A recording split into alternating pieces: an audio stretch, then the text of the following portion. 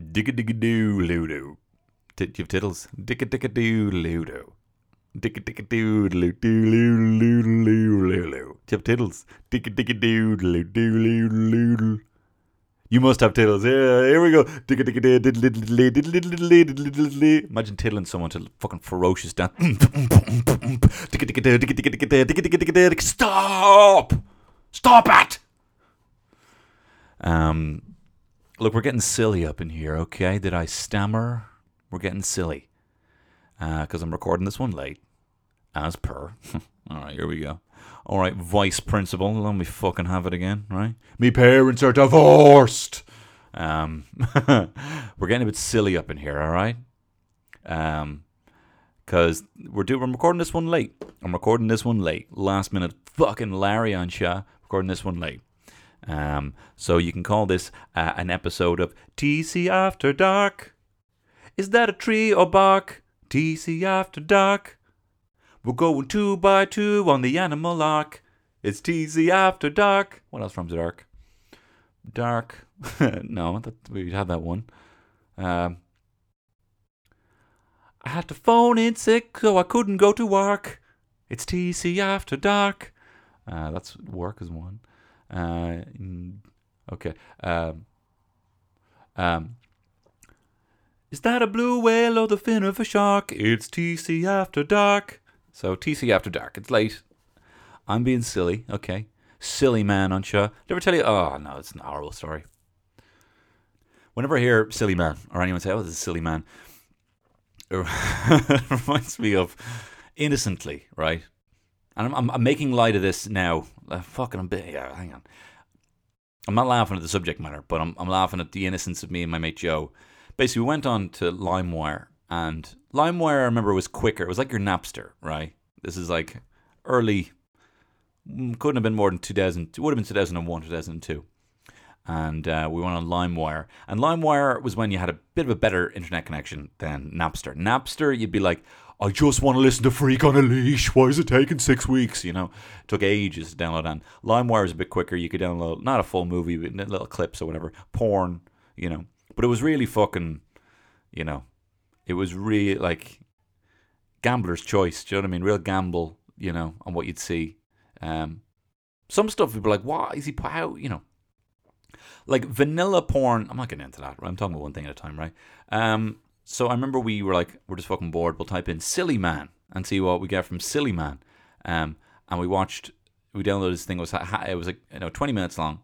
And it was the video of that disgraced US politician, Bud Dwyer, who famously shot himself while giving a press conference after having to, I think he was embezzling some money. I don't know the full story.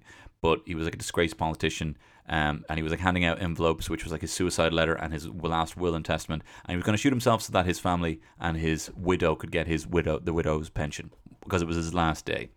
And literally, he takes out the envelope and his gun. Anyway, just like us typing in 15. Like, so I wonder what we can see from Silly Man. Like, what were we expecting, to be perfectly honest? You know, this is brilliant. I'm the silly man, I'm the silly man. Say, you gotta stay in school, all the rest is okay. You know, I don't know. What else? What do you fucking expect? This is brilliant. It's peanut butter silly man, peanut butter silly man. You know, but it wasn't that. It was horrible. And then we re-edited it with the song Creep. We put the song Creep by Radiohead. You know, you're just messing around with stuff. You're just like, I'm fucking toying with that, you know. It's just like, I have experienced something, I don't know how to handle it, so I'm laughing at it, and it's not real, and I'm just like, blah, blah, blah, you know, just toying with it. Anyway, I'm a real silly man today, and I'll tell you why. I got 2 glasses of wine. Okay. You can call me a bloody bundle of string here, because I got twines. Hey, I'd say the same thing again. Call me a bundle of string, because I got 2 wines. Twines. Because I poured myself 1 glass of wine and I poured one for Terry, and she was like, I probably shouldn't drink this because I'm breastfeeding your son. And I'm like, okay, give it to daddy. Yum, yum, yum, yum, yum, yum, yum. Yum, yum, yum. Yeah, I'm going to do my work. Yum, yum, yum, yum, yum, yum. You know what I mean? Drinking the natty wine, guys. Don't talk to me. I can't even mess with the grease anymore, bro. I had a very bougie Father's Day. Because you know what else? I haven't been out in fucking 3 months. Do you know what I mean? I haven't been out in 3 months. So, you know, it's like, as I said before, going to a shop. How can I spend €80, please? Excuse me, Buchel. Will you? I have this many. Can you get me wines? You know, and so, you know, everyone's on the natural wines. The natural wines, right? They're fucking mad colors. You got oranges wine. You got purple wines and stuff, right? You know, you got fucking Action Bronson drinking all the fucking loose cannon wine, you know? Fuck, that's delicious. Give me the wine. Give me some that's gonna fucking blow my mind. Oh my god, it's a crepe or a grape, you know? Anyway, I'm on the Natty Wines, and it's a fucking con. It's all a con. It's all a con. Look, all we're trying to do, and this is all we're trying to do, and this is my biggest goal in life, is how to get back to the shed with a bag of cans. That's all I want to do. I just want to go back there, and I seem to just be applying this fucking life tax to myself to spend as much money as I possibly can to do it. It started off just scrimping away whatever booze you could find in the gaff that your parents wouldn't notice, and then it was like, how do I save up for a fiver for a 5 for 6 Dutch Gold? How do I save up for €8 for a naggin or a shoulder? And then maybe €10 for a bottle of wine if I'm trying to be fancy. And now I'm going out, I'm spending 20 quid when I could be doing the same thing for a fiver. Do you know what I mean? Like we did used to. Do you know what I mean? We did used to. Same chat, same group of friends, which I love, by the way, which I love. Wouldn't change it for the world. Okay? But it seems like every year it's like, okay, well, look, we might be hanging out with the exact same people. We might be having the exact same conversations, but at least we're paying more for that, you know? At least we get to pay a little bit more for that. So we're up on the year previous. Hey, is this Tony Cantwell After Dark or Tony Cantwell Tony Cantwell Unclawed? Well, that's when you take away the claw. Defanged. Tony Cantwell Defanged. Spitting all the hot goss truths for all the millennials out there. And don't even talk to me about drugs. Anyway, so listen. This episode is all about the future. Charles, I don't want your future. Remember James McAvoy overselling it as Xavier, as the original Xavier. Well, not as the young Xavier. Doesn't light a candle for old Patrick. I can see your belly, Stuart. But look, this is all about the future. I am going to be talking about the future as told by the mystics through the art of tarot. I had my tarot read. And I asked the mystics, Aaron McGathy, pal of mine, tarot reader to the stars, about my career, about my self-centeredness, about my creative output as an artist in the past, the present, and the future. Honestly, that's what happened. And I mean, I'd love to say, oh, you know, I just let her have it. I just fucking... Cantwell goes off on New Age mysticism. But no, I believe it. I buy into that shit. Honestly, I believe fucking anything. Terry always says I'll be the first person to be taken away in a cult. And dead right. I mean, you know, like I in some ways I even kind of get, you know, Scientology, the whole removing bad vibes and, you know, but, you know, I know they'd fucking nab me, and I know how fucking horrible it is, you know. But yeah, I could see myself there, you know, if they give me the Tom Cruise treatment, down. When you're a Scientologist and you see a car accident, you realize you're the only person who can help, down. Watch that video if you haven't seen that. Anyway, I'm talking about the future through the lens of the tarot, the mysticism of the cards, as well as Kamala Shin, Sylvester Stallone's 1993 classic Demolition Man. So you have that to look forward to as well. And as well as that, maybe a few open, honest words about the weekend. Over the weekend, it was kicking off on social media, and rightfully so, and I want to talk about it. At least a little bit from my personal experience. So listen, all of that and a little bit more on Tony Cantwell's Shit Show. It's Tony Cantwell's Shit Show.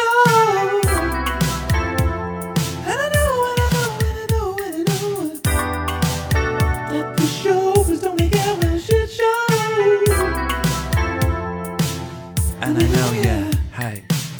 And I know you know me. We go together, sweetheart, like ecstasy. I double drop and drop my trowel, and I shit on the floor and I take a bow, and TC After Dark. Boom. Right, that's that. So listen, guys.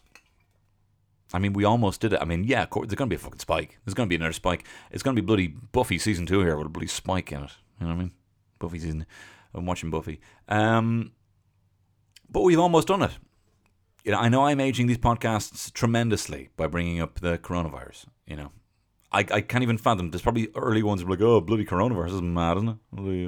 What are they? Sleep all day, we drink all night. You know, all that fucking patter that has aged so well. But we're almost through. I mean, remember how scary it was? I have a jar of a tin of Del Monte fruit salad that I bought. You know, the day that Taoiseach was giving his first address, right? And like I bought a fucking tin of fruit salad, like proper prepper. Like apocalypse prepper shit is getting a jar, or a tin, rather, of Del Monte. And I'm going to keep it, I think. I'm going to keep it, and I'll, you know, as a memento for my son. Because, like, what was I thinking? Like, genuinely, I was like, if we go through everything, and there is physically no way, like, I've never had that thought before. If there is no way of getting any other food, at least we have this. And with the syrups and everything, and the sugars, you know, it should last us the day, you know. Or a week, probably, in some cases. It's a big old jar of Del Monte. But imagine that. I was literally picturing worst case scenario. Me, my wife, and my son huddled around a dumpster fire, scraping grapes and guzzling syrup out of a tin, right? Worst case scenario. Everyone else is dead. And I very seldom have thoughts like that. But there was a day when I was like, just in case everyone dies and there's no other food, I'm going to get a tin of Del Monte. And that's not, look... It's great fruit salad. It's a great fruit salad. You know, I'm not saying I'd have to be dead and there'd have to be nothing else for me to eat that shit. I'm not saying that. Do you know what I mean? It's just you don't go buying apocalypse food like that unless you think there's going to be an apocalypse. And for a little while I did, you know. And I don't visualize. I never go to those kind of extremes ever. Right? I'm a very everything will be fine. Which also, do you know what? I'm not having a go, but you can't get away with saying that anymore. It'll be fine. Stop worrying. Right? Saying stop worrying now is fucking, you know, you can't... Terry hates it. Terry hates when I say, don't worry about it. I'm like, don't fucking give me the don't worry about it. You know? I'm not going to lie, it took me a while. It took me a while to lose the it'll be fine. You know? Because when I'm saying it'll be fine, I'm kind of like, I don't want to fucking talk about this anymore. I don't want to worry anymore. I don't want to hear you worrying anymore. I don't want to hear your concerns because it's going to make me feel like I have to do a job. So don't worry about it. It'll be fine. You know what I mean? And I have this fucking... And it's not even like certainly my stepdad wouldn't talk like that. It'll be fine. Leave it. That's the end of it. It'll be fine. But I kind of feel like there's this dormant thing in this kind of dormant fucking recessive gene of being a man and seeing movies, you know, that there's a kind of, like, I don't know where it comes from. It could come from all movies. It could come from fucking action movies. It could come from, hey, don't worry about it. Hey, forget about it, sweetheart. I'm like, that's not how fucking people talk. You respect someone's emotions. You want to hear their opinion. Certainly you can say, we've been through a situation like this before, and it's been fine. I'm assuming it's going to be the same, and I think we'll be fine. Look, I totally understand why you're worrying. I totally respect that. But look, if there's something we can't control, you know, we're just going to work ourselves up into a mental... No, you don't fucking say that. You don't fucking ever mention anyone's getting themselves worked up. You don't fucking ever do that. But you know what I mean? There's a respectful way of saying, we've been through a situation like this before, it'll be fine. Or the likelihood is, this will be fine. Or statistically, you know, rather, don't worry about it. Shut up. You know, it's not how you communicate with people. What am I saying? Yeah, Del Monte. I got a tin of Del Monte, you know, and I very seldom have a doomsday or any kind of visualization that something really bad is going to happen. Like, I know when people aren't around or don't call me back, I don't have the fear that someone's dead. I don't go down that route. I know people that do, and I know it's not easy, you know. I know it's not easy. You just have these kind of, you just have these habits. You have these habits. You have these brain waves that are kind of flexed more than the others, where fucking neurons or whatever fire. I don't know how a brain works, but you know what I mean. You have parts of the brain that flex and have out of habit flexed more. And it's a bad habit to break, is to be petrified when you don't hear back about someone. For some people, you know. But I had a very rare visualization of me and my family sitting around a fucking dumpster fire, eating a big fucking tin of canned fruit. And I think you manifest those kind of things, you know? You start seeing patterns. You have that visualization. You're like, oh, well, that looks like that. That looks like that thing in my head. Oh, it's funny Leo said that about it not being 2 months, because that kind of goes hand in hand with the rough vision I had in my head of the dumpster fire, where it had been, you know, a couple of months since the apocalypse. You know? And you start linking these things. Sorry, fucking one of my wine glasses is empty. It's reminding me to fill it up. But it kind of goes hand in hand with the tarot thing. Look, I don't believe for a second that tarot, you can't say that. Well, you can't say it like that. I don't believe that the tarot thing is predicting the future. I don't think it's predicting the past. I don't think it's predicting the present. I like having a picture story. Because I think the fucking horoscopes, I get your horoscopes, right? And I've talked about this before when I was high as a fucking kite in the 420 episode, right? About horoscopes. That maybe somehow, where you're born, the planets are in alignment, that there is some sort of crazy gravitational pull on our DNA, and that's why Librans are like Librans, or something like that. I don't fucking know. I haven't looked into it, and I will not. But what I like about tarot is that you're essentially given a custom, you know, I don't know the odds of getting 3 cards. It's in the millions, you know. So a kind of completely randomized 1 in a million symbolic point of focus for whatever question you ask it. And it makes you ask, because of the symbol, very enticing, interesting questions. Like, it could be anything. Erin even talks about this in the chat. She says, you know, it's literally like walking into, you know, a garden center, spinning around, pointing your finger out, and then saying, shovel. I'm in debt. I need to dig myself out of debt. You know, literally finding images. But it's not about anything predicting anything. So I kind of conned you there talking about the future. It's not about predicting anything. It's kind of how you are allowing anything to reflect your current state or your future state, or just asking enticing questions. If you pulled a card and it said a bin, you could be like, right, well, that means clearly that there is some baggage I need to fucking let go of and discard. What am I currently holding on to that I need to let go of? Or what is there potentially that I have thrown out that I realize was an integral part of myself, my career, my family, my demeanor, whatever it is. It's just a fucking bin. Just a bin. It means stop being a fucking wee. A pig, right? Where am I being greedy? Or where am I being really intelligent? Where are there aspects that I think could improve my intelligence? Whatever it is, you just pick this thing. But this is an old, ancient tradition, and you have to kind of respect, and you don't have to believe, but look, this is what I like about it. I do not believe that the cards know anything. Well, no, that's not fair. I don't believe that the cards are necessarily getting the direct insight, you know, of your past, your present, or future, or whatever aspect you're looking at. But I do believe that taking an analysis of the cards, believing the cards will shape what happens or shape your perspective of what came before, which essentially is warping time and changing the world and manifesting whatever it is you visualize in your own head. If you want to get fucking deep, I read The Secret, all right? Jesus Christ. And this is a chat. Erin is quite disarming in her chat. She just always asks questions like, how does that make you feel? And why did you say that? Or what makes you say that? And then you end up going a fucking tangent. So, you know, this isn't me.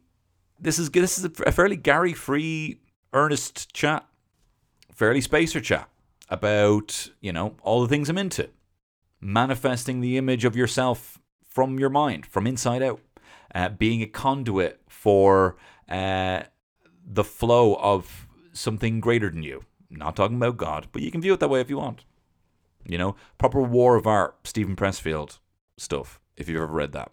He makes the thing in it, he makes the point that if you ever look at Bob Dylan and John Lennon, whenever they have to give interviews about their music or where it came from, they literally like fucking check out. And they're like, don't be asking me stupid questions like that. That's like trying to, how do I understand this? All I know is that I'm a conduit for it. Don't ask me what She Loves You is about. I don't know.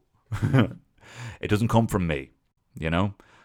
When you get to a level where you totally allow your brain to tune into that frequency, and when you put in the hours enough to be able to master the instrument in which to actually get it out there, then you start dreaming songs like Yesterday in your mind and think they've already existed, right?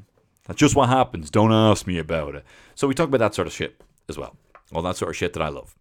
And yeah, Erin's a good pal. It's a very disarming chap. I went in there thinking, right, she's, you know, a comedian, very funny improviser and sketch comedian. You know, I'm going to go in there, we're probably going to just fucking laugh this whole thing off. And it ends up just a very kind of earnest chat. So if you're into that, great. If you're not, you can skip ahead 30 minutes for Demolition Man. Anyway, goodbye. Okay, I have with me my tarot reader today, a very special guest and very good pal. She's an artist, she's a writer, a comedian whose credits include Community, Drunk History, the D&D show Harmon Quest. She's also the co-founder and creative director of Dublin's premier sketch and improv theatre school, Mob Theatre Dublin, the very cool Erin McGathy. Thanks very much, Erin. Hello, thank you so much for having me. This is a new format for me, speaking to someone else, but I have still been able to frame it about me in that I've enlisted an A-star, a 5-star guest to talk about me, which is ideal for me. Well, I feel very honored to be brought on in this capacity. As I've told you off mic, there'd be many better choices for a tarot reading, and I've never done a tarot reading for anyone else. Well, this is very exciting, right? Because I feel like when I first met you, we kind of bonded over kind of being, you know, I'll say I'm a bit of a spacer. I'm a bit of a like, you know, Sure, yeah, you know, yeah. I try and recognize signs in things only when they're positive. You know, coincidences. I all feel they're in line with some sort of message that I cannot read. I mean, would you kind of be a similar vibe-ish? Oh yeah, absolutely. I'm constantly looking for ways to frame my flaws and anything good or bad that happens to me. So I'm into all of that stuff. But I think you and I share a similar quality where it's like, yes, I've gotten the answer. yeah.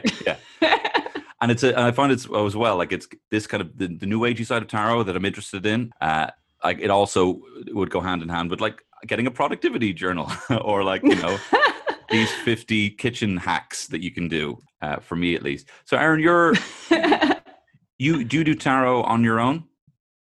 I do. I was my best friend, River Hall, is very good at tarot and teaches breath work and does astrology readings and is incredibly talented in this area. So everything that I know, I very much gleaned from them. And if you want real tarot advice, you should check out the Woo Moon Instagram, because I think like I would call myself an intuitive, empathetic person. Mm-hmm. And I do enjoy when I'm intoxicated telling people what I think they should do. So when you have the cards to reinforce that, like, well, these 3 cups definitely mean you should break up with the guy. Oh, interesting. Yeah, I've never thought about how to use my powers for evil, but I guess like now that I have the props of the cards, they'll be good. We'll do your spread. We'll do a spread, and a lot of it is your own interpretation. But I'm going to try and infer as much as possible, just as an exercise. Yeah. Great. Perfect. Well, look, I mean, what are the best things? So how do we go about doing it? What are the best things to ask, you know, at tarot? I mean, I have some questions. Well, number one, how am I going to die? Okay. Yeah. When? With what? And it turns out I'll be hanging upside down, and there'll be 3 cups below me. So. Just literal read, like the literal. That would be be a funny character, someone who's just literally looking at the cards and is like, well, it looks like you are 8 upside down cups. You thirsty? You're very thirsty. Okay. Dehydration, it's upside down. You're going to die of Yeah. dehydration. I mean, as I was saying, this is my first time doing this for somebody else, but the way that I use them is I will usually do what's called a 3-card spread. So you can either choose one card, which I've done before, especially like if I'm away doing something, like if I'm in Edinburgh doing a show, I'll pick one card every day and I will think about my interpretation of that card and like the classic tarot interpretations, and I'll let that I'll use that as a way to gauge how I'm feeling and what feelings I might be repressing and all that stuff. And it's just like it'd be the same. It's not exactly the same as this, but it'd be kind of the same as if you were to go to like a gardening store and walk around and like randomly point to like shovel and be like, okay, I pointed to a shovel. What does that mean? You know what? Yeah. I think like I need to start saving money because I'm like really deep in debt. Like, Oh, that's very what, good. Yeah. Yeah. I love You're welcome. I call that spinny tarot. that. Spinny pointy tarot. Yeah. And only works in garden centers. Yes. But I love that. Like I feel like regardless of whether this is kind of inferring some kind of knowledge from a different realm or consciousness, I think I do personally think that the narrative that you tell yourself and the story you tell yourself is the most powerful thing. Look, I've read The Secret. Totally. Okay. Oh no.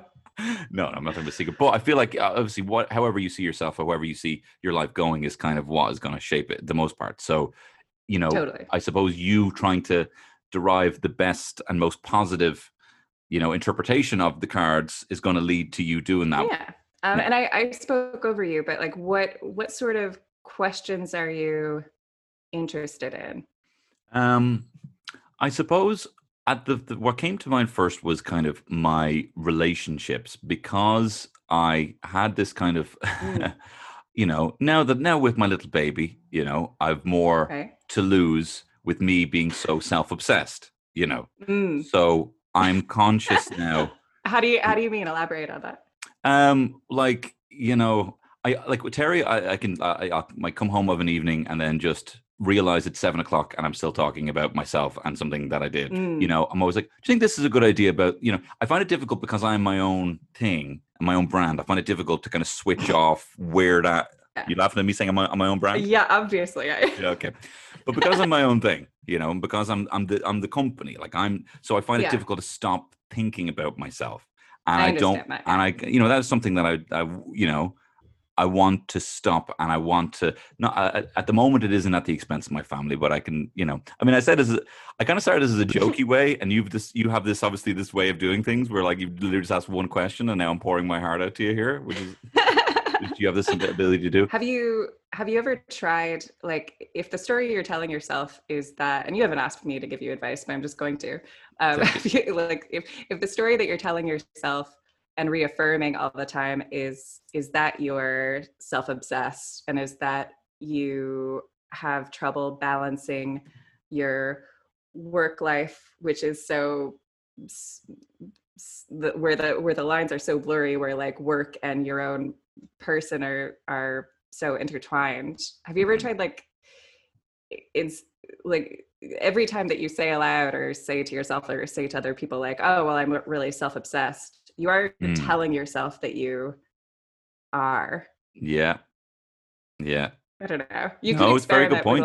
It is a very good point, because I even found myself in my podcast saying, because I'm finding myself in a more broadcast position, I feel like I wouldn't. This isn't me just bullshitting, in the pub with my friends. So when I say something, it has to kind of been reinforced. So to kind of cover up for that, I found myself in my podcast even saying, "Well, look, I don't really know what I'm talking about. I'm a bit dumb, right?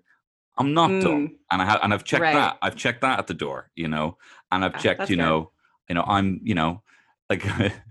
You know, like I haven't gone out for exercise in a couple of weeks, and you know, I've been eating bad. You know, and I'm saying I found myself saying, "Oh, I'm pudgy" or something like that, or I'm, you know, and Mm. I've checked that. I have not checked me calling myself self-obsessed. I mean, I know it's tough, and I'm not making a joke here, but it is part of your brand, I suppose. But I don't think like I think self-obsessed is kind of the shadow version of that. I think it's Yeah. more like you are self-fascinated, and I think there's a Oh, way I'll take to, that. I'll tell Terry and my yeah. son that. Just Dad can't come self-fascinated. home. I know. I when I was starting out, I had a whole thing where I would refer to myself as a mess all the time. I was just like, well, I'm just such a Mm. messy slut. But I wouldn't say it like that. But that was my thing where I was like, I like, I'm just so like I just fall in love right away, Mm. and I will um sleep with people I shouldn't and all this stuff, which wasn't like, it was less true at the beginning than it was like a year into it, where I was like, wait, I'm like fully becoming this Mm.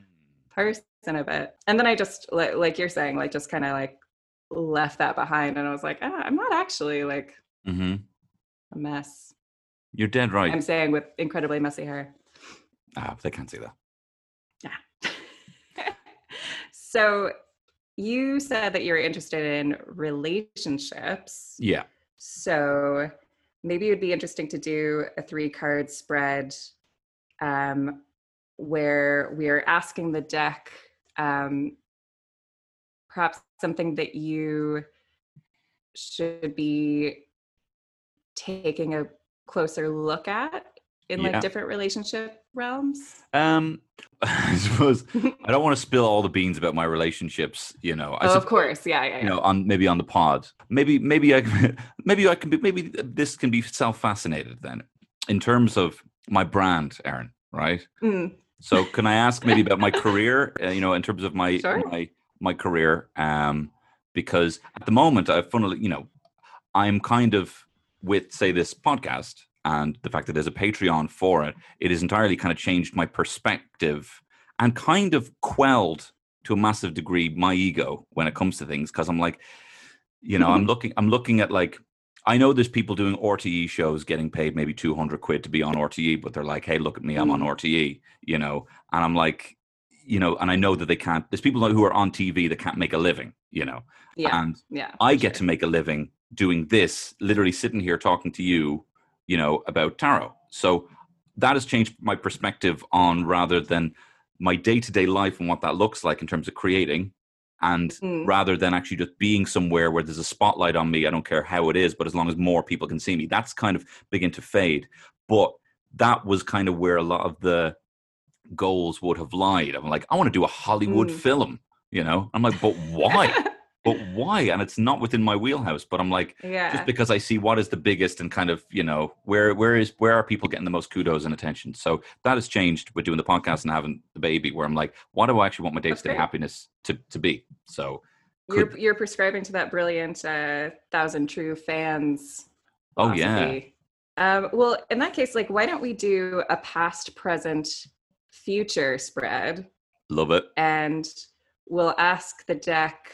Um, like, the first card will represent your relationship with your brand in the past, and which I think like brand is the most kind of like I know it's a blanket accurate term, you know. word. I know, and I'm sorry, you know, I know, but I still should say, you know, I shouldn't be throwing that around. I shouldn't be fucking throwing around that word brand. Should we, I mean, like, your art that you make is as yourself, but through like a curated version of yourself, not like a false version of Sure. yourself. How about just like for what you're putting out into the world? Yes. Is that Yeah. okay? Yeah. Okay, Sure. Certainly. so first one will be how you represented yourself in the past, and Hmm. then the second will be the present, and then Hmm. the third will be what the deck thinks you should focus on for the future. Oh, love it. Cool. So this will be interesting because we're over Zoom, but I guess so for the first card, just tell me when to stop. Okay. Stop. Cool. And for the second card, Stop. great.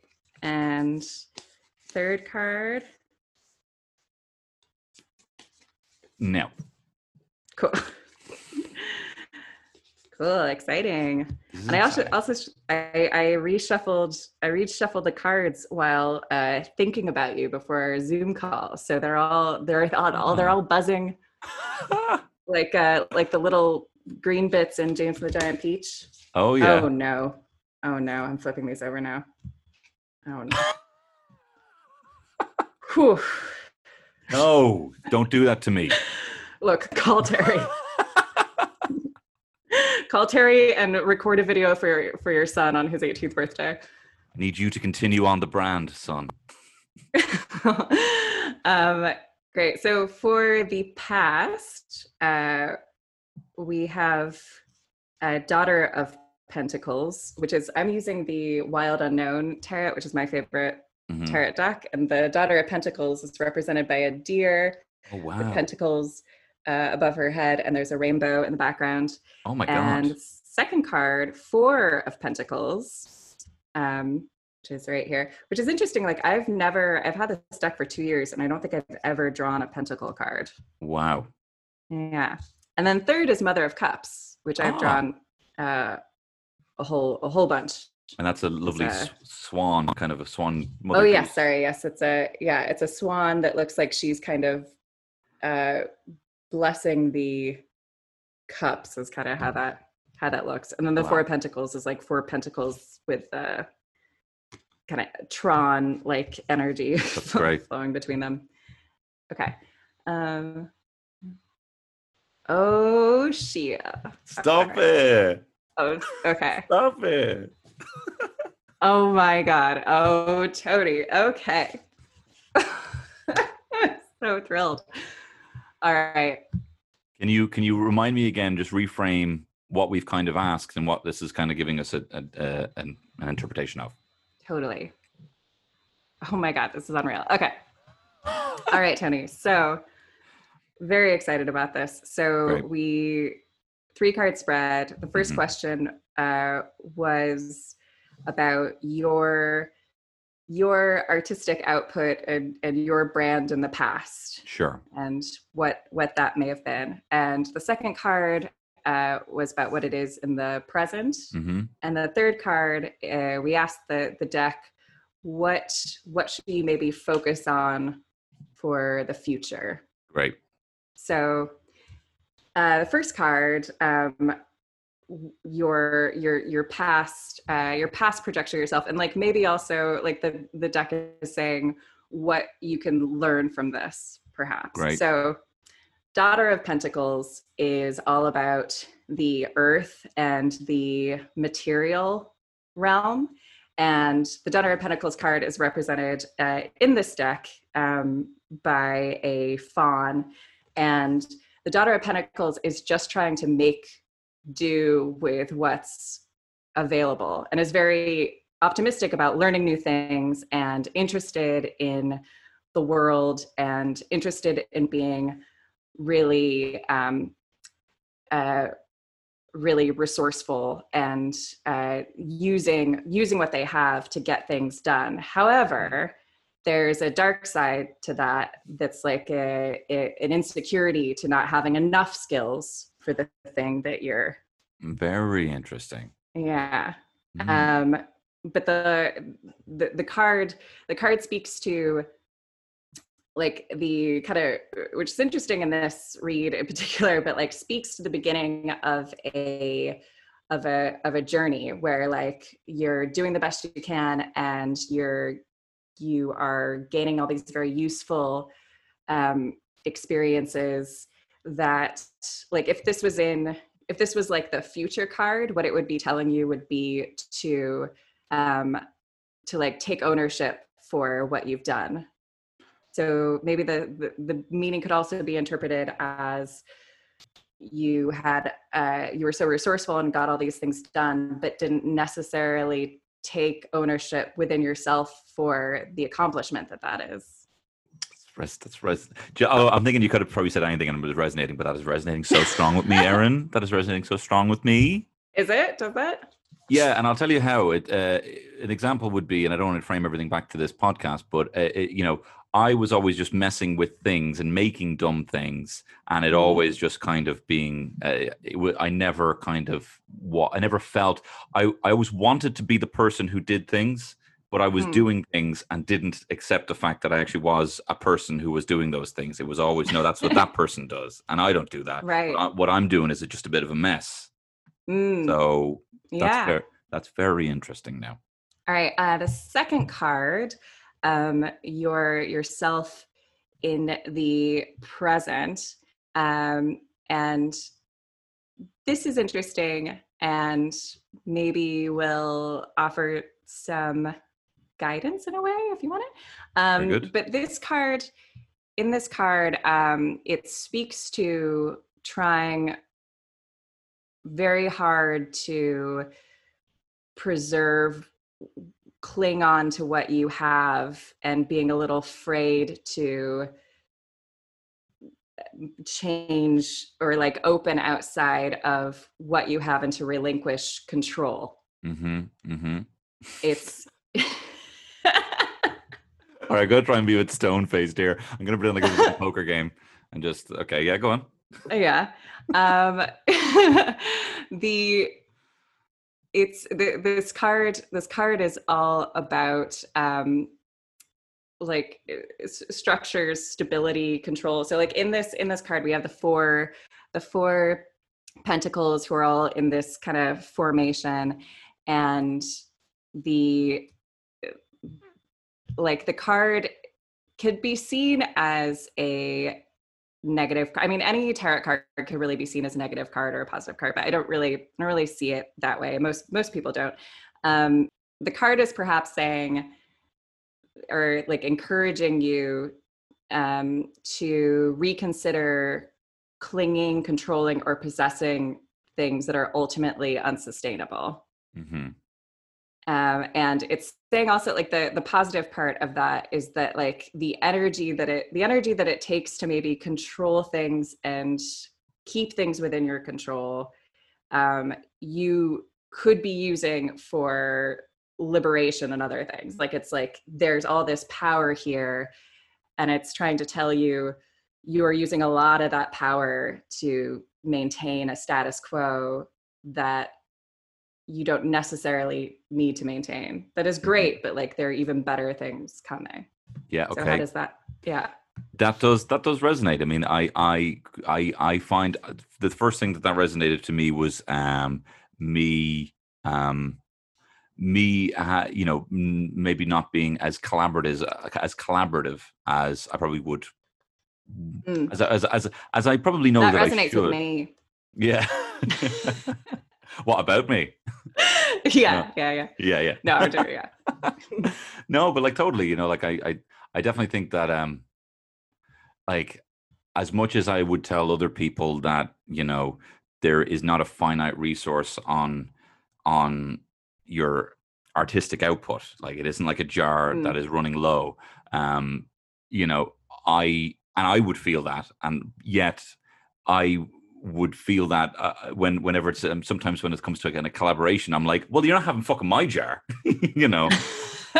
But I don't believe there's a jar. But it's only when it's kind of forced to like, right. Yeah. Well, and reminding yourself that there is no scarcity of these things. Totally.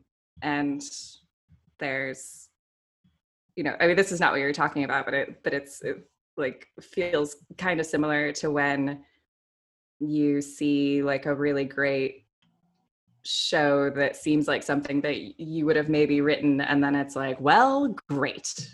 But it's like there's no there is enough to go around, and there's also enough to go around within yourself. Like there's you can always dig deeper, and I think like especially now, as you have in the last 2 years and in the last month especially gone through this massive life change where you're entering a new era, like there's going to be like maybe something to take from it would be that if you spend all the energy to kind of cling to the certain things that you think work, that you think you have to be, then there won't be room to grow and evolve and like get where you want to be. No, totally.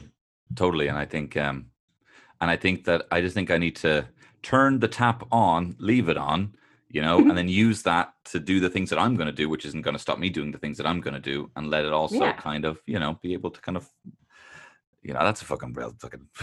But I think that's true. I mean, like, and the thing with like in a way where it's like if you share like a true part of yourself, there's going to be someone else out there who that resonates with.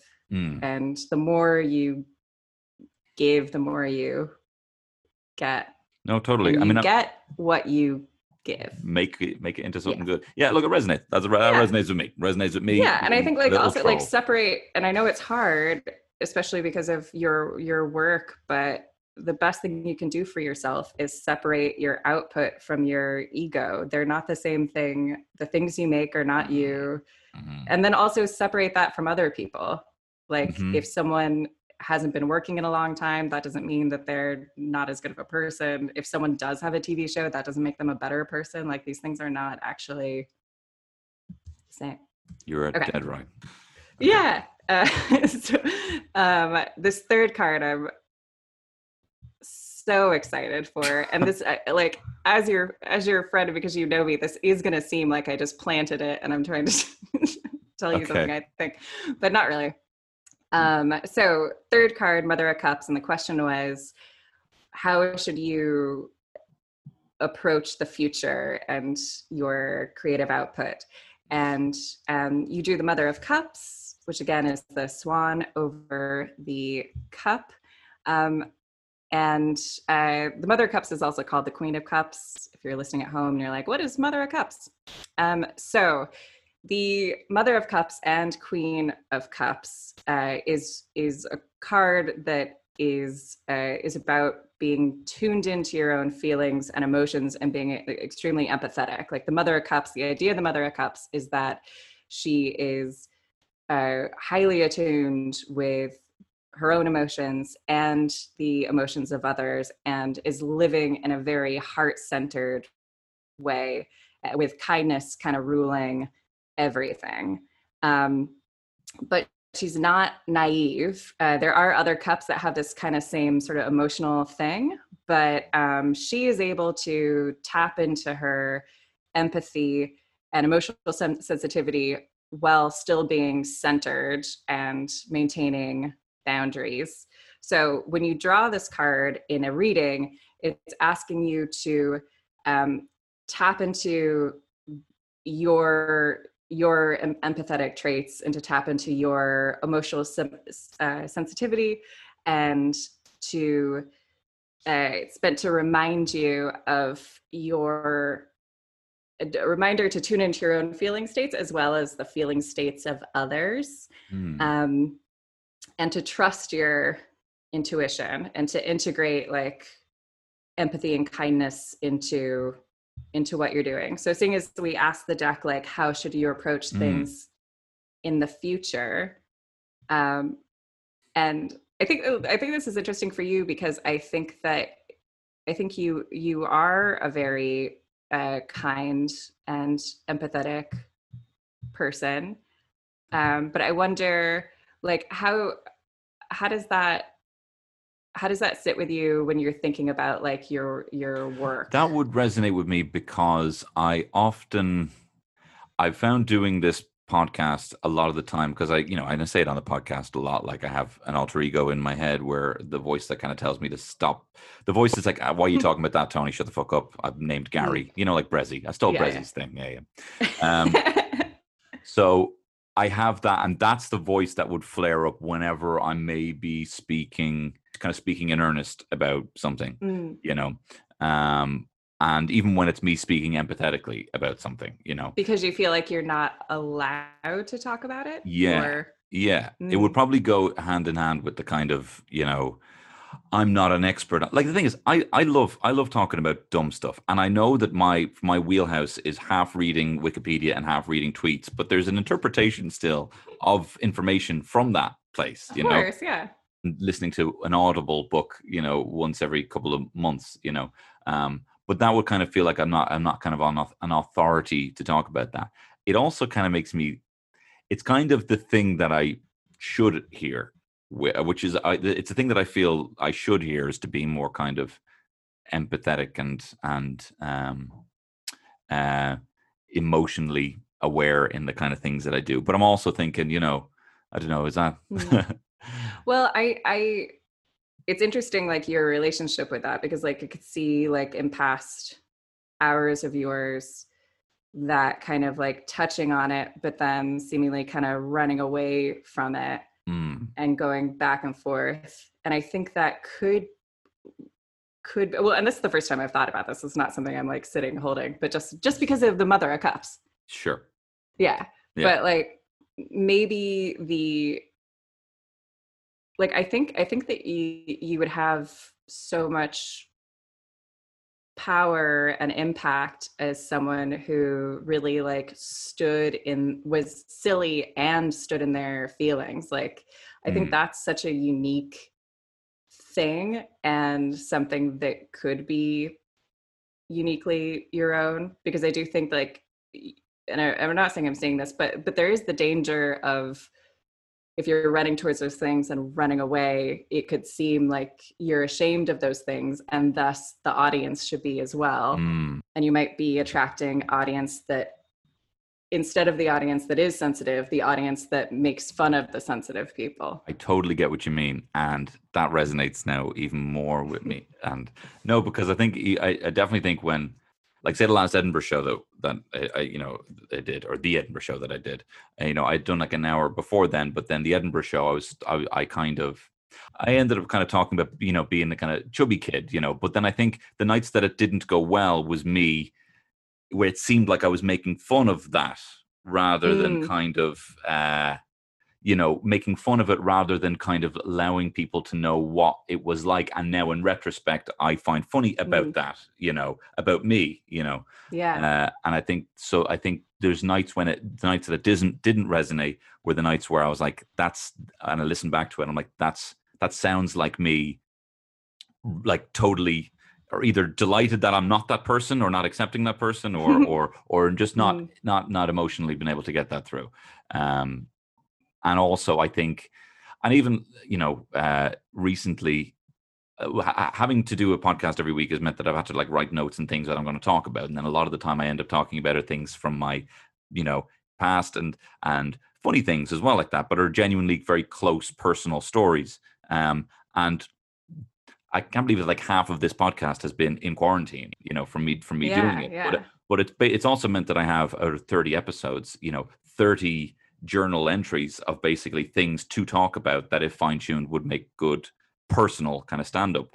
I actually could be finding my voice in doing so. So that kind of does tie into yeah, that as well a little bit, where it's like that's more open and honest truths from, totally. Well, you and I know, bet you found that you have not been punished for sharing no, the anything. opposite, the exact Yeah, opposite. like when I did a podcast a million years ago, I was always so worried that like whenever I shared something that I had done that I was ashamed of, I was like, well, I'm gonna get it now. But like never once in the Never. whole life of that. Like I would get shit if it seemed like I was being disingenuous, Mm-hmm. Mm-hmm. or if it seemed like I was putting on airs or whatever, but which was all very valid criticism, um, which would happen when I would have a guest on that would say kind of insane things, and I would, in the mic, like in person, I was like, mm-hmm, but over mic, it just sounded like I agreed with them. Yeah, the silence Um, is, yeah, complicit. yeah, yeah, but anyway, like I think that's that's really exciting. I also think like it's interesting what you were talking about at the beginning, like with your reconsidering your quote unquote self-obsession as you now have a family and what that means. Like I see of getting exploring different things and seeing what happens and leaving that tap on, Leaving the tap on of my personal brand. Yeah. Erin, that is very stimulating to me. I kind of thought me going into this, you could have said anything, and I would have been like, "Oh, so fucking." It's possible. Erin, what would you like to plug, and where can we find you? Well, you can find me on Instagram at Erin McGathy. Check out Mob Theatre Dublin. We have two new online classes that we are about to put up. We've done since quarantine, we started doing these online classes, and they've actually been super fun. We did a write a screenplay in 6 weeks, and we did a write a TV pilot in 2 weeks, and now we're doing another write a TV pilot class over 8 weeks, and it's very good fun. Everyone's put on a team, so you have like accountability groups. That's whopper. That's the number one thing. Oh, it's super fun, and like people, there've been so many scripts that came out of it, like 30 full-length screenplays and all these TV pilots and stuff. So it's especially if you're looking for a creative community, that's the benefit.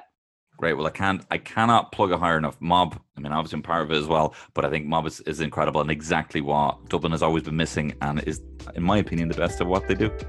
Thank you so much. Thank you, Erin. Thank you very much. Thank you. So there you have it, right? Look, I'm going to lean into what the final card said about being earnest, and I'm not going to let Gary stick the finger in there, stick the elbow in, stick the finger up my arse, stick the elbow in my rib, right? I'll allow myself to talk about myself. This is my podcast. I had a tarot reading, so I'm going to analyze it after the fact. What do you think of the cards? What would you have thought if you were dealt those cards, right? If you were dealt the thing like having resources and not being accountable, or not really saying, not taking ownership. How does that apply in your situation? In my situation, it applied to me doing all the things that I'm doing now. Literally all the same things that I'm doing now. I had a podcast. I was doing stand-up. But I didn't take ownership of the fact that a person who does those things and acts that way would call themselves a comedian. But I didn't call myself a comedian. Jerry Seinfeld said he called himself a comedian literally before he even did his fucking first set. He went up and he bombed. And the reason he went up the second time is because I'm a comedian now. That's what you are. That's what comedians do. Yet I didn't take ownership of it. All the videos that I was putting out online were done on a private Facebook page, my private Facebook page, that only my select few group of friends could see. As soon as I set that up into a public page, within 2 months, I had the fucking Clongowes video and the Masmate thing. They could have just been behind a firewall of fucking private where you wouldn't have been able to see. So as soon as I actually had to fill out the Facebook thing that said, Tony Cantwell, comedian, literally, the first time I typed that, things happened after the fact. I had more success in accepting that's what I was if I'm a person who does those things and acts that way. That's what a comedian does. Similarly, the first thing that resonated with the middle card was collaboration, collaborating with people. Pretty much every time I've collaborated with something, it's been successful. I have had people get things out of me that I didn't realize I had. Like I did that horror film, my good pal Fergal Costello. Something Doesn't Feel Right. I was a fucking proper slasher killer in this flick. Never thought I'd do that. Did that. Some of my favourite sketches I've ever done have been the collaborations with very talented people. Fucking Niall Cutler. Tell you about fucking Niall Cutler from Champ's Eye, right? And Clickbait. Incredible director. Incredible fucking music video director. He directed my Michael Jackson sketch with Ali Fox and bouncing off fucking Ali Fox in that sketch. These are things that I think they're some of the proudest things that I've done and I've collaborated. And it's not even that I say in the tarot chat that I feel like I'm giving over my jar of fucking whatever it is, muse, right? But it's not I don't think I do feel that. I think you just need to collaborate. I think I need to collaborate with the people I feel safest around to get the best out of everyone, and for me to get the best out of them. You know, I'm fucking shouting on here, but no, I'm not. Because on to the third part, more empathy. You know, allowing myself. I'm an emotional guy. I'm a fucking emotional guy, right? I'm fucking kissing the head off that boy in there. I'm an emotional guy, right? I'm an emotional guy, right? My whole family's emotional. My dad does not know how to raise a hard boy. We're all soft boys. We're all emotional, right? Not soft boy, like, you know what I mean. But we're all emotional. So that's who I am. And that's what I'm like. Some of my favorite comedians don't show that level of emotion. Some of my favorite comedians, like fucking Tim and Eric, wouldn't show that. Limmy wouldn't show that. You know? So, you know, the Viper doesn't show that. So, doesn't show those emotions. So I'm like, oh, well, if I do that, then I'm doing a completely different thing.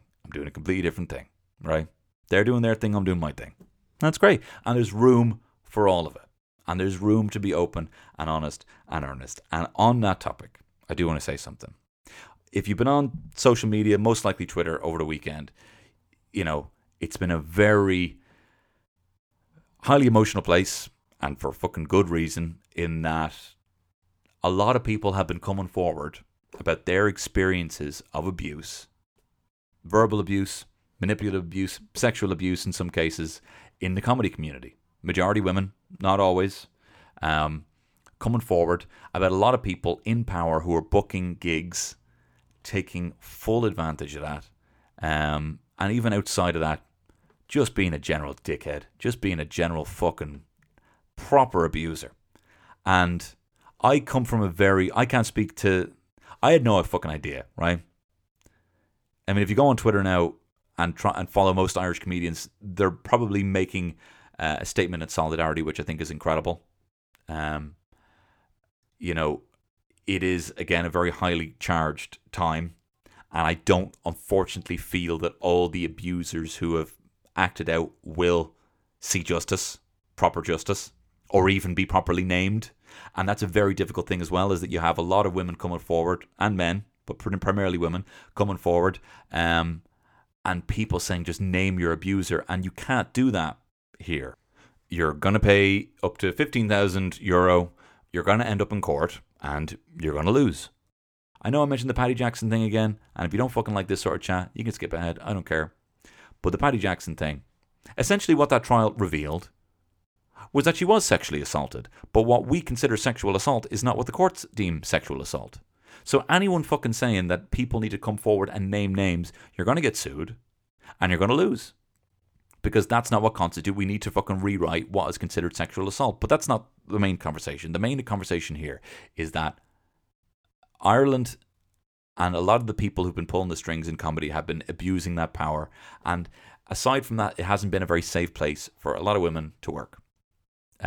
I come from a very privileged position of knowing barely fucking any of this until the weekend. You hear rumours about people fucking being a bit sleazy. You hear that there's lists going around of people who are potential abusers or just creepy guys, and women literally have to share this list, like fucking Green Book, like literally like the fucking Green Book of safe places to play in Ireland.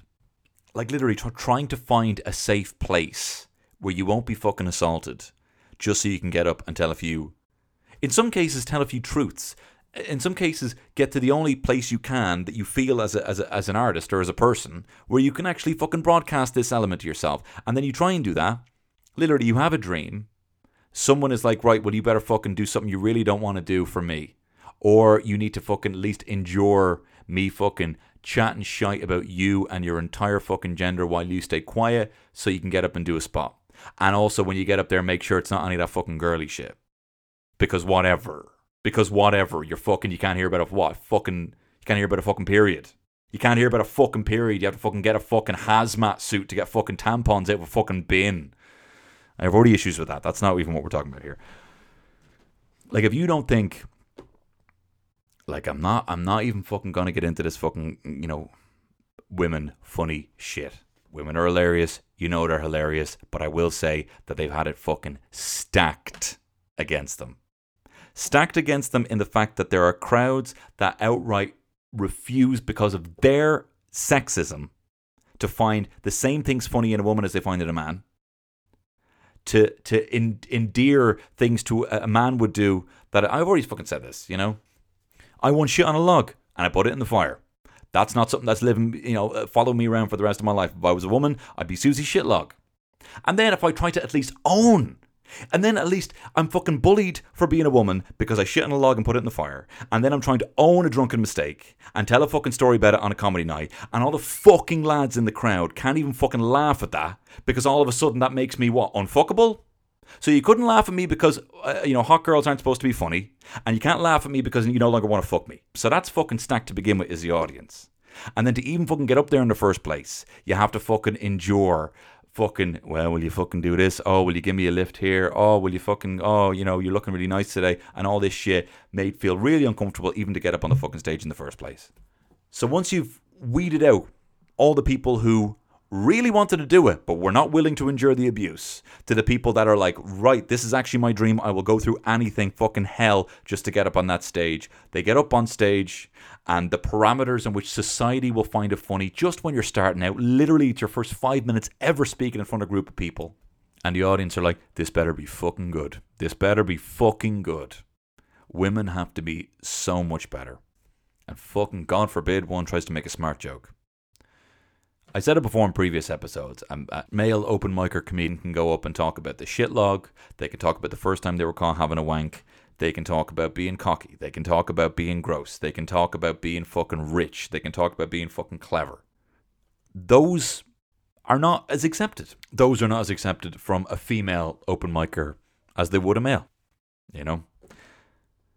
But the issue, the primary issue, and the reason that people are so at you, do not get that angry if you have not felt like the situation you've been in, that you've been just sucking it up with and fucking dealing with because you love your dream and you want to get ahead, but you feel fucking desperate. You do not get that angry if you don't feel desperate and people are really angry. And look, hopefully it pushes abusers out. Hopefully it means better representation, actual representation. Hopefully from the fucking base level of getting up on the stage, which for comedians is literally like you cannot test. It's not like going up on stage for the first time is like doing a sketch of the thing you're about to draw for the very first time.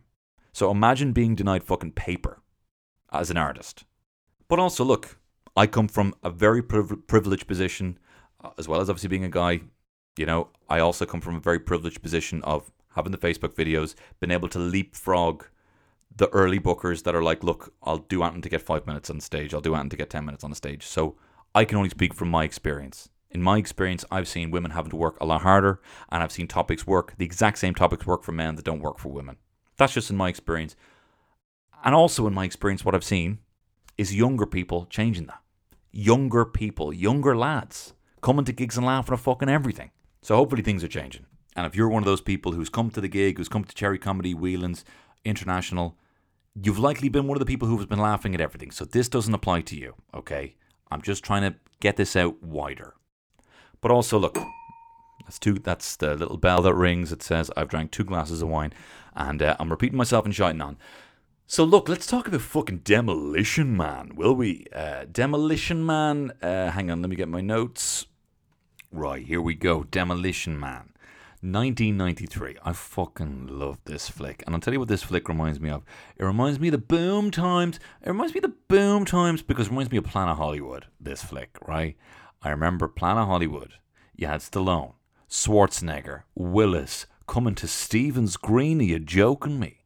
To set up a restaurant, Hollywood-themed restaurant, just serving trash, just serving. This was the Boom Times. This was fucking, like, what a time to love America, It was just so much better back in before 2001. It really was, Who knew them being attacked would make them the baddies, But that's the way it worked out.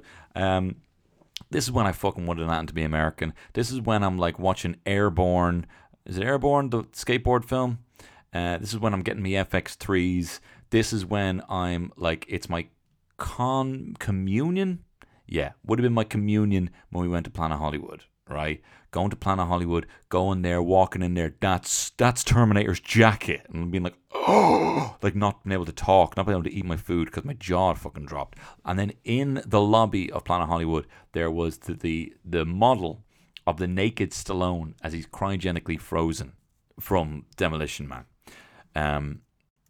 So I love the flick, and I could never. Still couldn't. I'll be honest. Rewatching this now. Oh, there's the wine bell.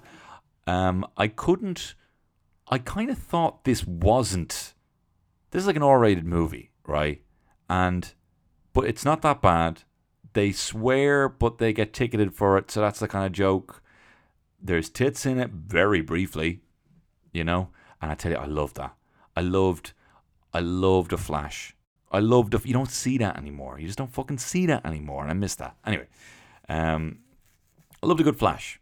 I told you about that game that used to be in the Plex of like the anime girls, and when it was like Bubble Bobble, and then when you did like they got rid of the bubbles, your one would take off her kit. It was unreal, right? Same time for me.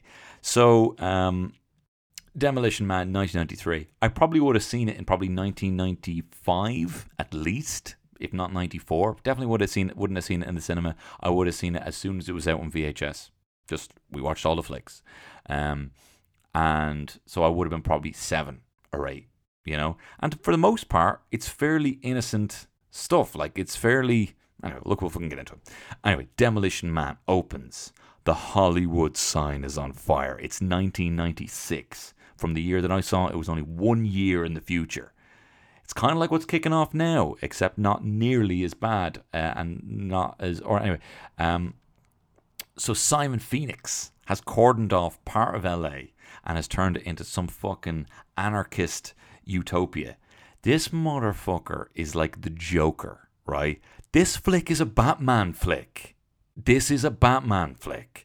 Literally, like, he is dressed like the Joker. He laughs. He carries knives. He is just chaotic evil, Spartan is chaotic good. He is the Demolition Man. Anyway, John Spartan rocks up, right, in a helicopter to get Simon Phoenix. Great name. John Spartan, great name.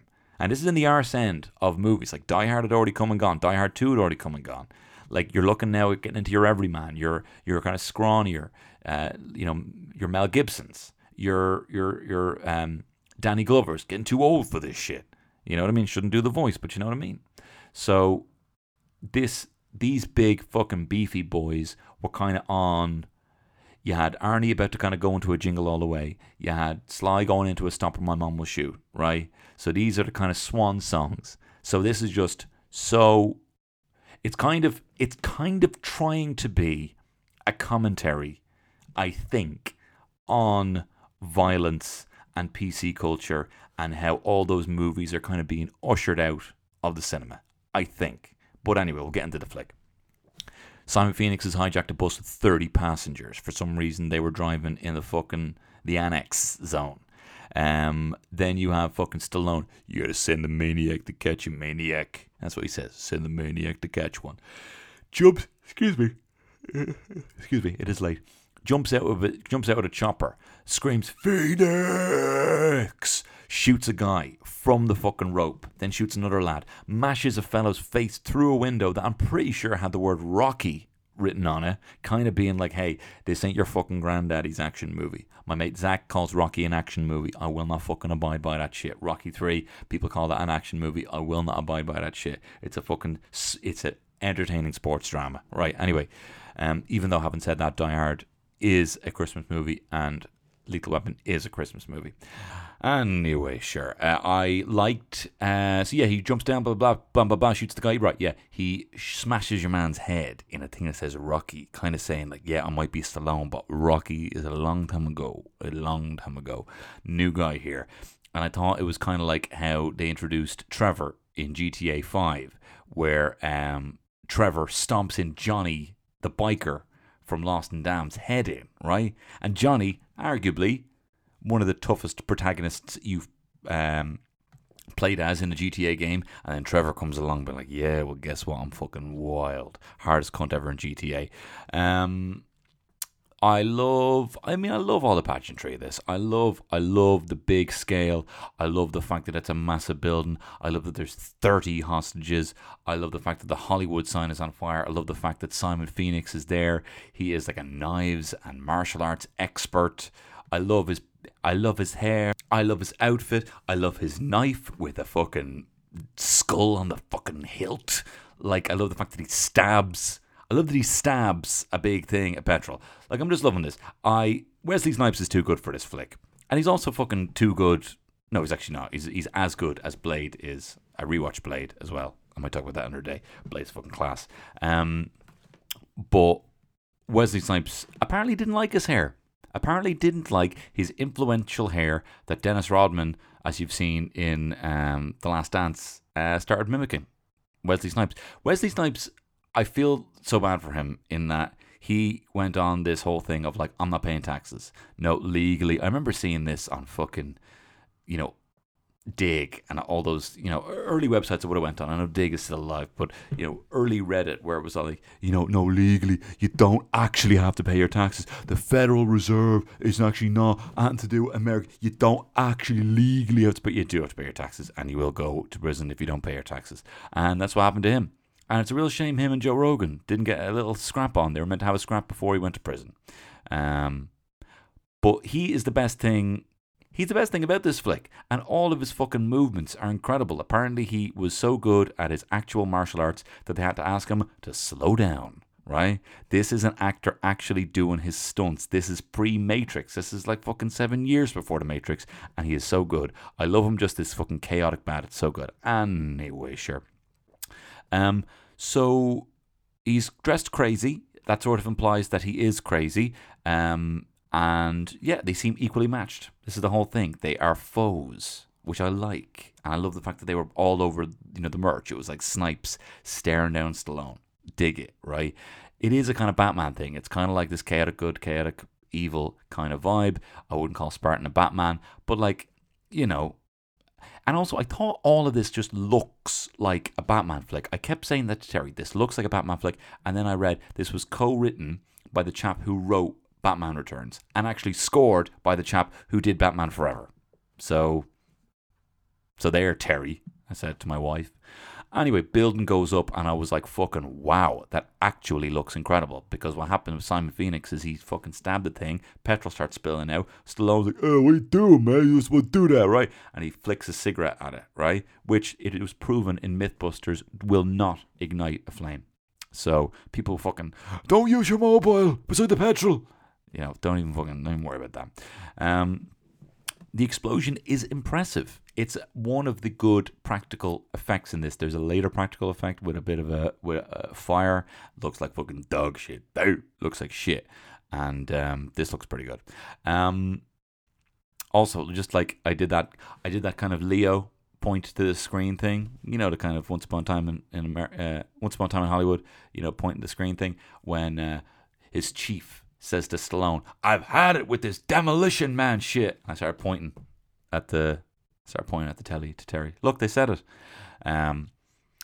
It is revealed Simon Phoenix actually in the building had the 30 passengers. He had told Stallone, John Spartan, the passengers weren't there. He lied. The whole building goes up. And Simon Phoenix seems to willingly give over. He seems to want to get caught. And John Spartan, for negligence, for not finding them at the right time, gets done as well. And one of the cops says, you got to lawyer up. No, he says, if you got a lawyer, you better call him. And I said to Terry, that was topical as well, I said, Terry, the most unrealistic thing about this film is the fact that an LAPD cop is held accountable for his action. And she laughed. So he's cryogenically frozen for 50 years to atone for his crimes, which comes out of nowhere. Fucking nowhere. I mean, I know this whole flick is based on the future and everything like that, but it's kind of like, all right, this is kind of crazy. LA, it's crazy, 1996. Oh, you're going to put you away for 50 years. What? There is no kind of like early future-y vibe on this. This is just a gritty 90s action film. And then it's like, we're going to freeze you for 50 years. What? Freeze for 50 years, we meet Lieutenant Huxley. Aptly named because of the inspiration of this apparently from Aldous Huxley's Brave New World, which I've never read.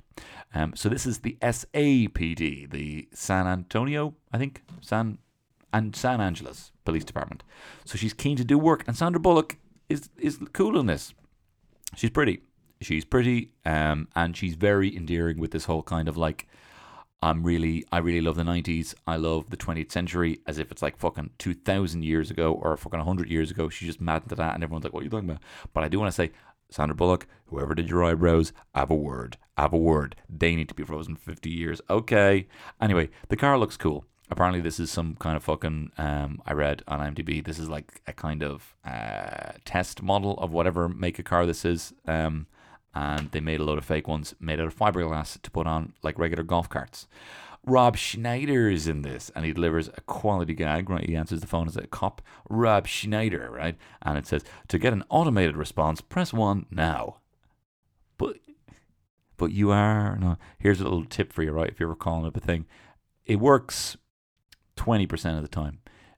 If you're calling a thing and it's going to be automated and it's like, yeah, if you would like to learn more, go online. Like, don't fucking tell me to get out of here. I just fucking showed up. It's like fucking rocking into McDonald's and being like, if you want to get a burger, you can get, I want a burger here, right? Don't fucking tell me where to go. It's not like that. I just couldn't think of anything. Here's a little tip for you. Bash keys violently and some like a madman. If it's like, if you need to speak, press 1 now. Just bash 0 loads, right? Because it's for people who are like, all right, this person clearly doesn't know how to use a phone and is an idiot. We need to put them through to a human being, otherwise we might get in trouble. So I do that all the time, like hitting 0. Not having a go. Some people don't know how to use a phone, but you know what I mean. Like, it's for people. Yeah, no fucking, you know what I mean. So there is, so Sandra Bullock gets a violation for calling her boss an asshole, and he is an asshole. He looks like an asshole. He looks like, hey, we're really uptight here. He's bald. He's got cool glasses, though. In her office, she's got Red Hot Chili Peppers poster, Lethal Weapon merch. She seems to be obsessed with the 20th century. This is a utopia, but somehow Lieutenant Huxley is bored. Simon Phoenix is up for parole before the guy who tried to stop him from blowing up 30 people. And not only that, this chap should have got the fucking death sentence. Like, think about how fucking expensive this is to keep this guy on ice, right? And all the charges and stuff, he's got like fucking murder, he's got rape, he's got torture, as well as blowing up 30 people. Anyway, he escapes, and it's revealed that he can now speak Spanish, and he can fight better than he could before. Iconic shot here where he takes the eye out of the guy with a fountain pen so that he can do the kind of scan thing, and he kind of like shows it, and I was like, oh my god, that's one of the kind of R-rated moments in this, but also like, it's an eye, do you know what I mean? You could see that in like a Horrible Histories. There isn't much in this that needs to be R-rated. It's almost like, how do we push the envelope, you know?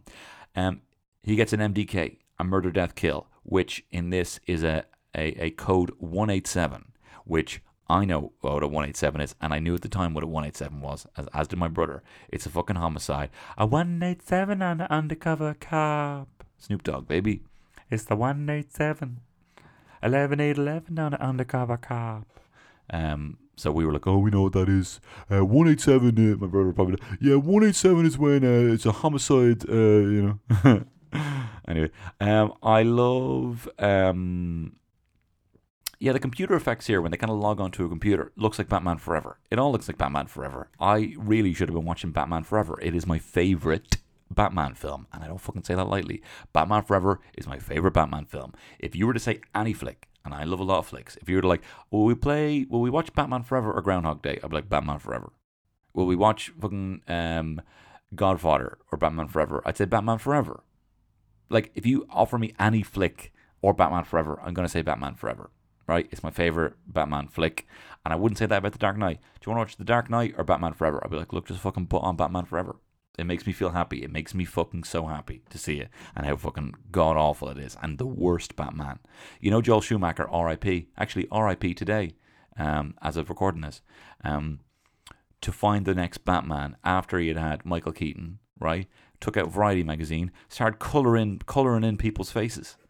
Up from the nose up. To see who had a good chin. He coloured in Val Kilmer. He's like, that's the Batman. That's Batman. So Phoenix is jacking everyone off. He's killing everyone. And they're getting fucking 187 notifications like it's a fucking house party app. Yeah, Simon Phoenix is in the house. And he's fucking snatching your people up. Also, this is like such light kind of Verhoeven with the level of violence. And also just the kind of the RoboCop stuff. Like, this guy, the director, what's his name? Hang on, talk amongst yourselves there for a second. The director of this flick, Demolition Man, Marco Brambilla, did nothing else after this. Anyway, sure. Yeah, it's very light Paul Verhoeven. It's very RoboCop. That kind of. Would you like to know more? Future from Starship Troopers. So Phoenix has become an elite hacker. All of a sudden, he just knows blah blah blah blah. Doesn't even know how he's doing it. Cops are showing up and they're following fucking Game Boy instructions because these guys are so out of the loop. Everything has been fucking outlawed. There is no violence. They have not had to arrest a perp since 2010, so like 27 years or whatever it is, or 26 years. They have not had to arrest someone. So they get a bit of gags out of this, it gets it. And to be honest, I did do a chuckle where he keeps swearing at the thing, and so basically Simon Phoenix rocks up at this thing, and some like fucking losers getting advice from a machine, being like, you look great today or whatever, be well and all this shit, right? And Simon Phoenix rocks up and he's trying to hack into the computer. He starts swearing like fuck you, and he keeps getting all these like fine for swearing. I think it's funny. Anyway, the cops show up and he smashes in those cooks, those softies, and we enjoy it.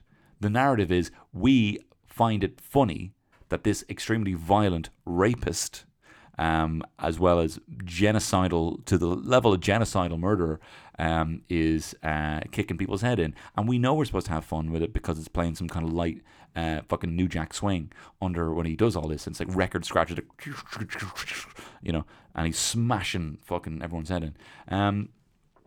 Then he gets a little fucking electric baton, sticks it in a car blows up, somehow blows up the whole block under surveillance. Simon Phoenix has evaded the police. They don't know what to do.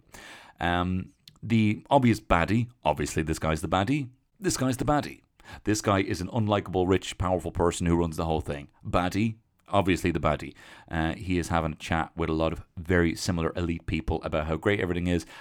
A nice little gag here where he's kind of chatting to like iPads and they all turn to face him like they're there, which I think is fun. And actually better than Zoom, And then this other lad, Glenn Shaddix, the guy from fucking Beetlejuice, he's here as well. It's kind of like Ross Matthews guy, but in all the Japanese gear. The hilarious Ross Matthews.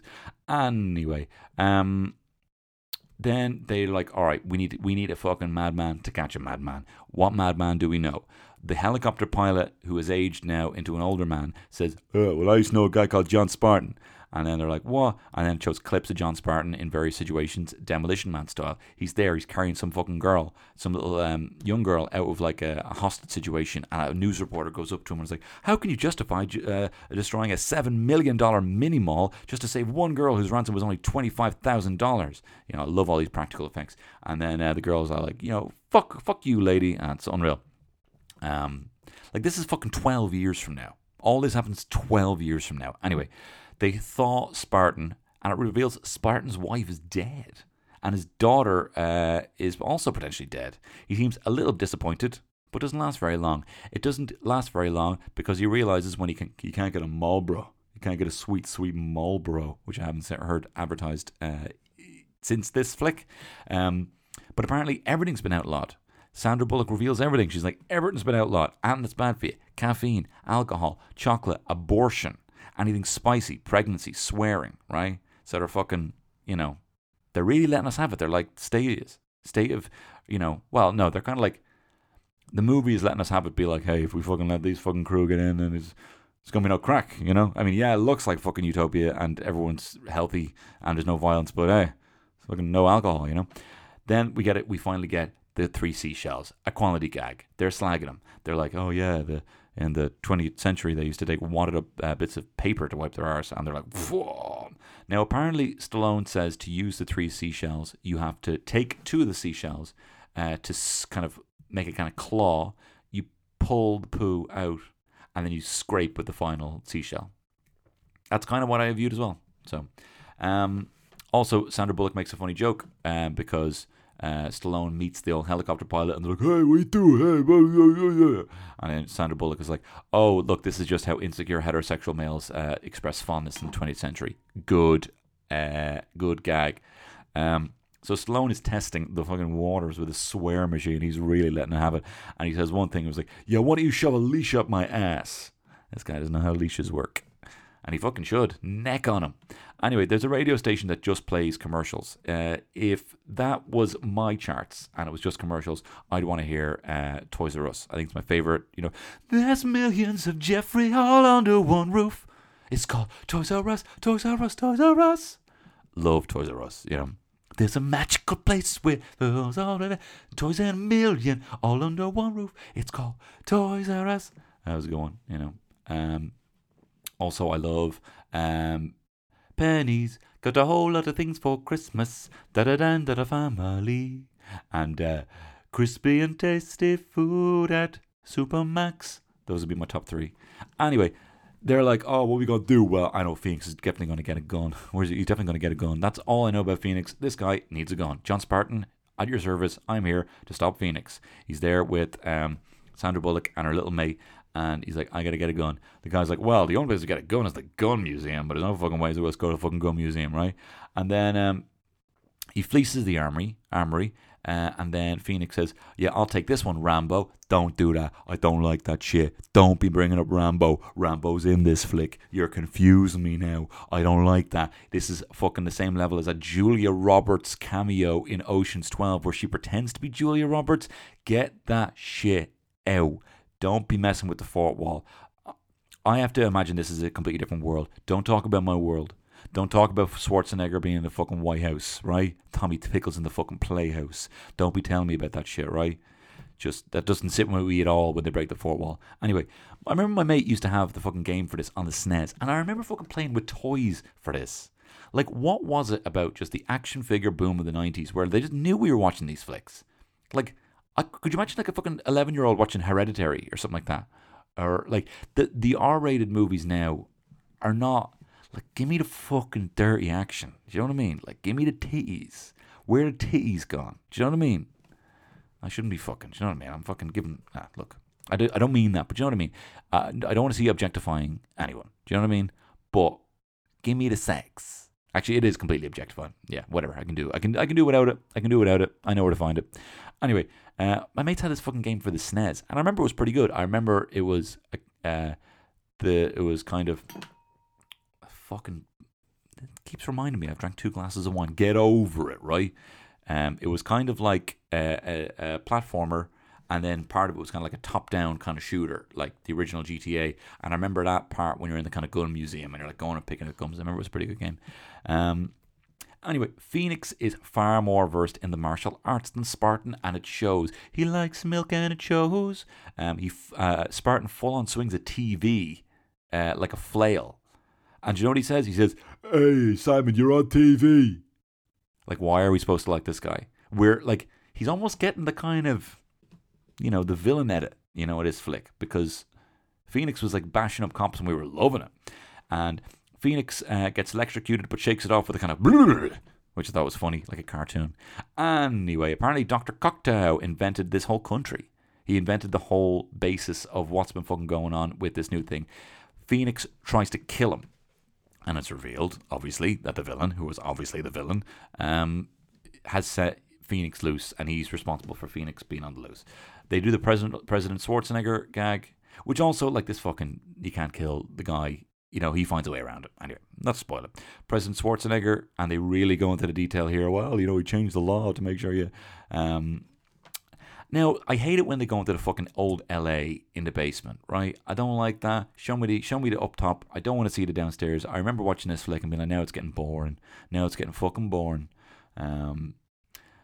Anyway, apparently all the restaurants are Taco Bell. I think that's a funny spin, They go into Taco Bell. It's kind of like a fancy restaurant. Oh, yeah, so your man Cocteau acts as if Spartan has saved him from Simon Phoenix, right?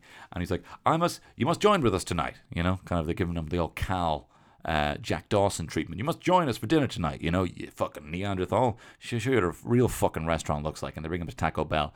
Apparently Taco Bell was the only restaurant to survive the chain wars of the early noughts, and so all restaurants are Taco Bell. Fun. They had to change it for Pizza Hut here in the British Isles because we don't have Taco Bell, and we fucking should, and it'd be cheap as fuck. We love tacos. Give me Taco Bell. They walk in, there's a guy singing Jolly Green Giant on the piano, and I tell you, this Spartan guy's a real fucking fish out of water, right? And he reveals here that he was conscious for 36 years.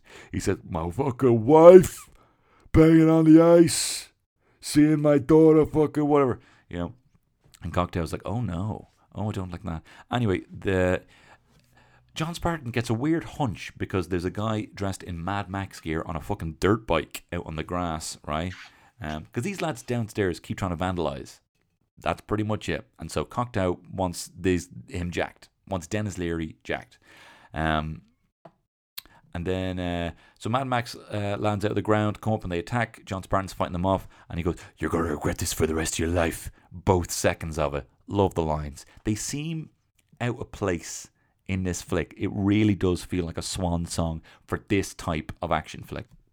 Cocteau comes home, and Phoenix is in the gaff, and he's like, "Lights," right? And then it's revealed that fucking Phoenix can do loads of shit better than he actually could. It's actually good, you know. Well, it's actually not. To be fair, it's not. It's fucking shite crack. Like, you know, it's just like, it's like I was saying about fucking Obi-Wan in the prequels. You have the best character running around doing nothing, talking to no one. And also, like, he keeps swearing everywhere he goes. Obviously, they're listening, but can't locate him for some reason. If he fucking swears anywhere, you know, see who's getting all the swears. Do you know what I mean? Anyway, Phoenix says, "I need my men to be thawed. If you want me to kill Dennis Leary in the basement for no reason, for a guy who's invisible, who barely even fucking makes his presence known in San Angeles, but whatever, he does it. Anyway, after the meal, Lieutenant Huxley asks John Spartan if they can have sex, which seems really out of character for her, who's, you know, quite kind of, you know, reserved, but he's like, fuck it, yeah, like my wife just fucking died, but yeah. Whips out these headsets, and, you know, it basically just sees fucking Huxley and him riding at a rave. It still seems like unreal crack, but Spartan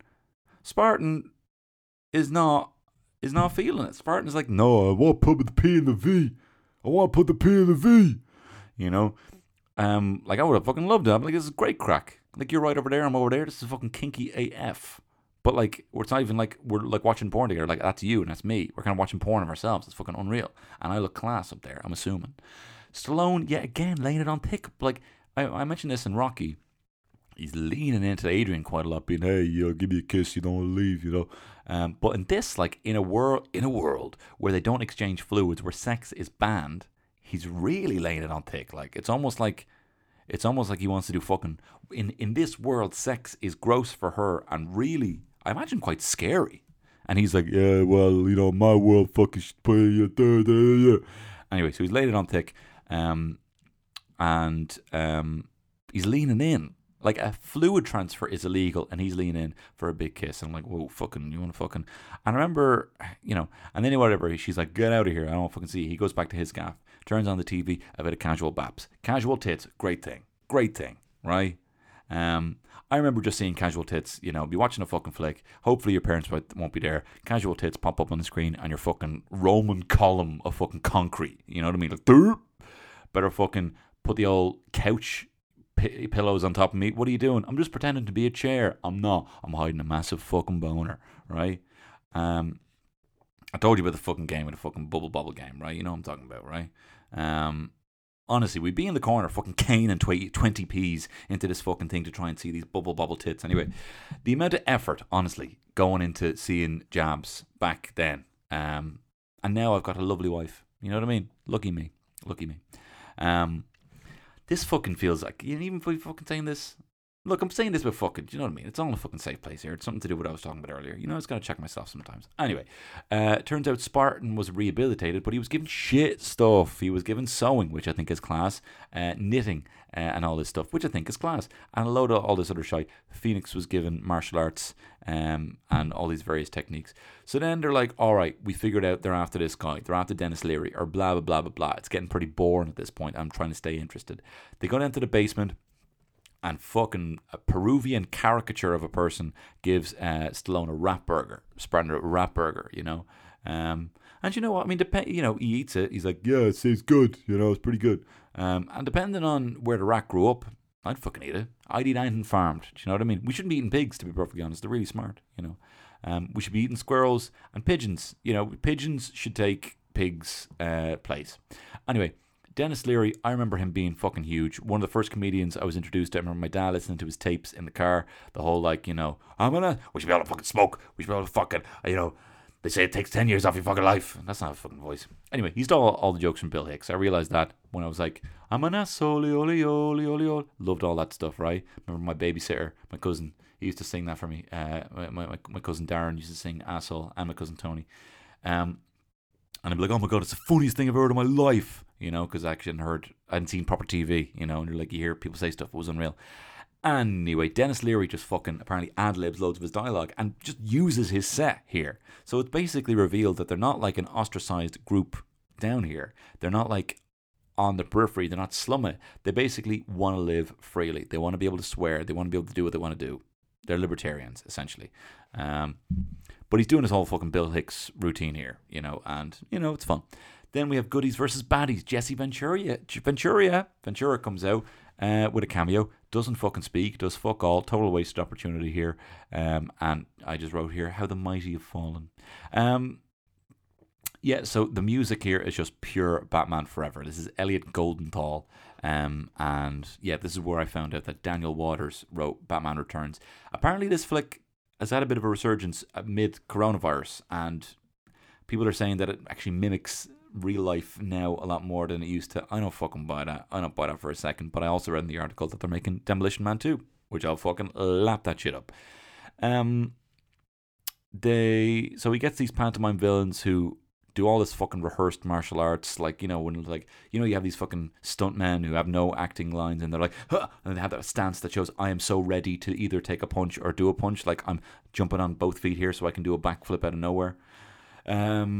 Yada, yada, yada, yada. They go back to the cryo prison, right? Phoenix has then decided he's going to release all the prisoners. He 187s, homicides, all the guards. Spartan decides he's going to go. He gets dressed up as fucking Guile from Street Fighter, right? Shocks his bird, right? And comes in for the final conflict, which is fairly cookie cutter. Not that interesting. The setting is a bit interesting. He gets the claw treatment, the claw thing, lifts him up. He's hanging from it.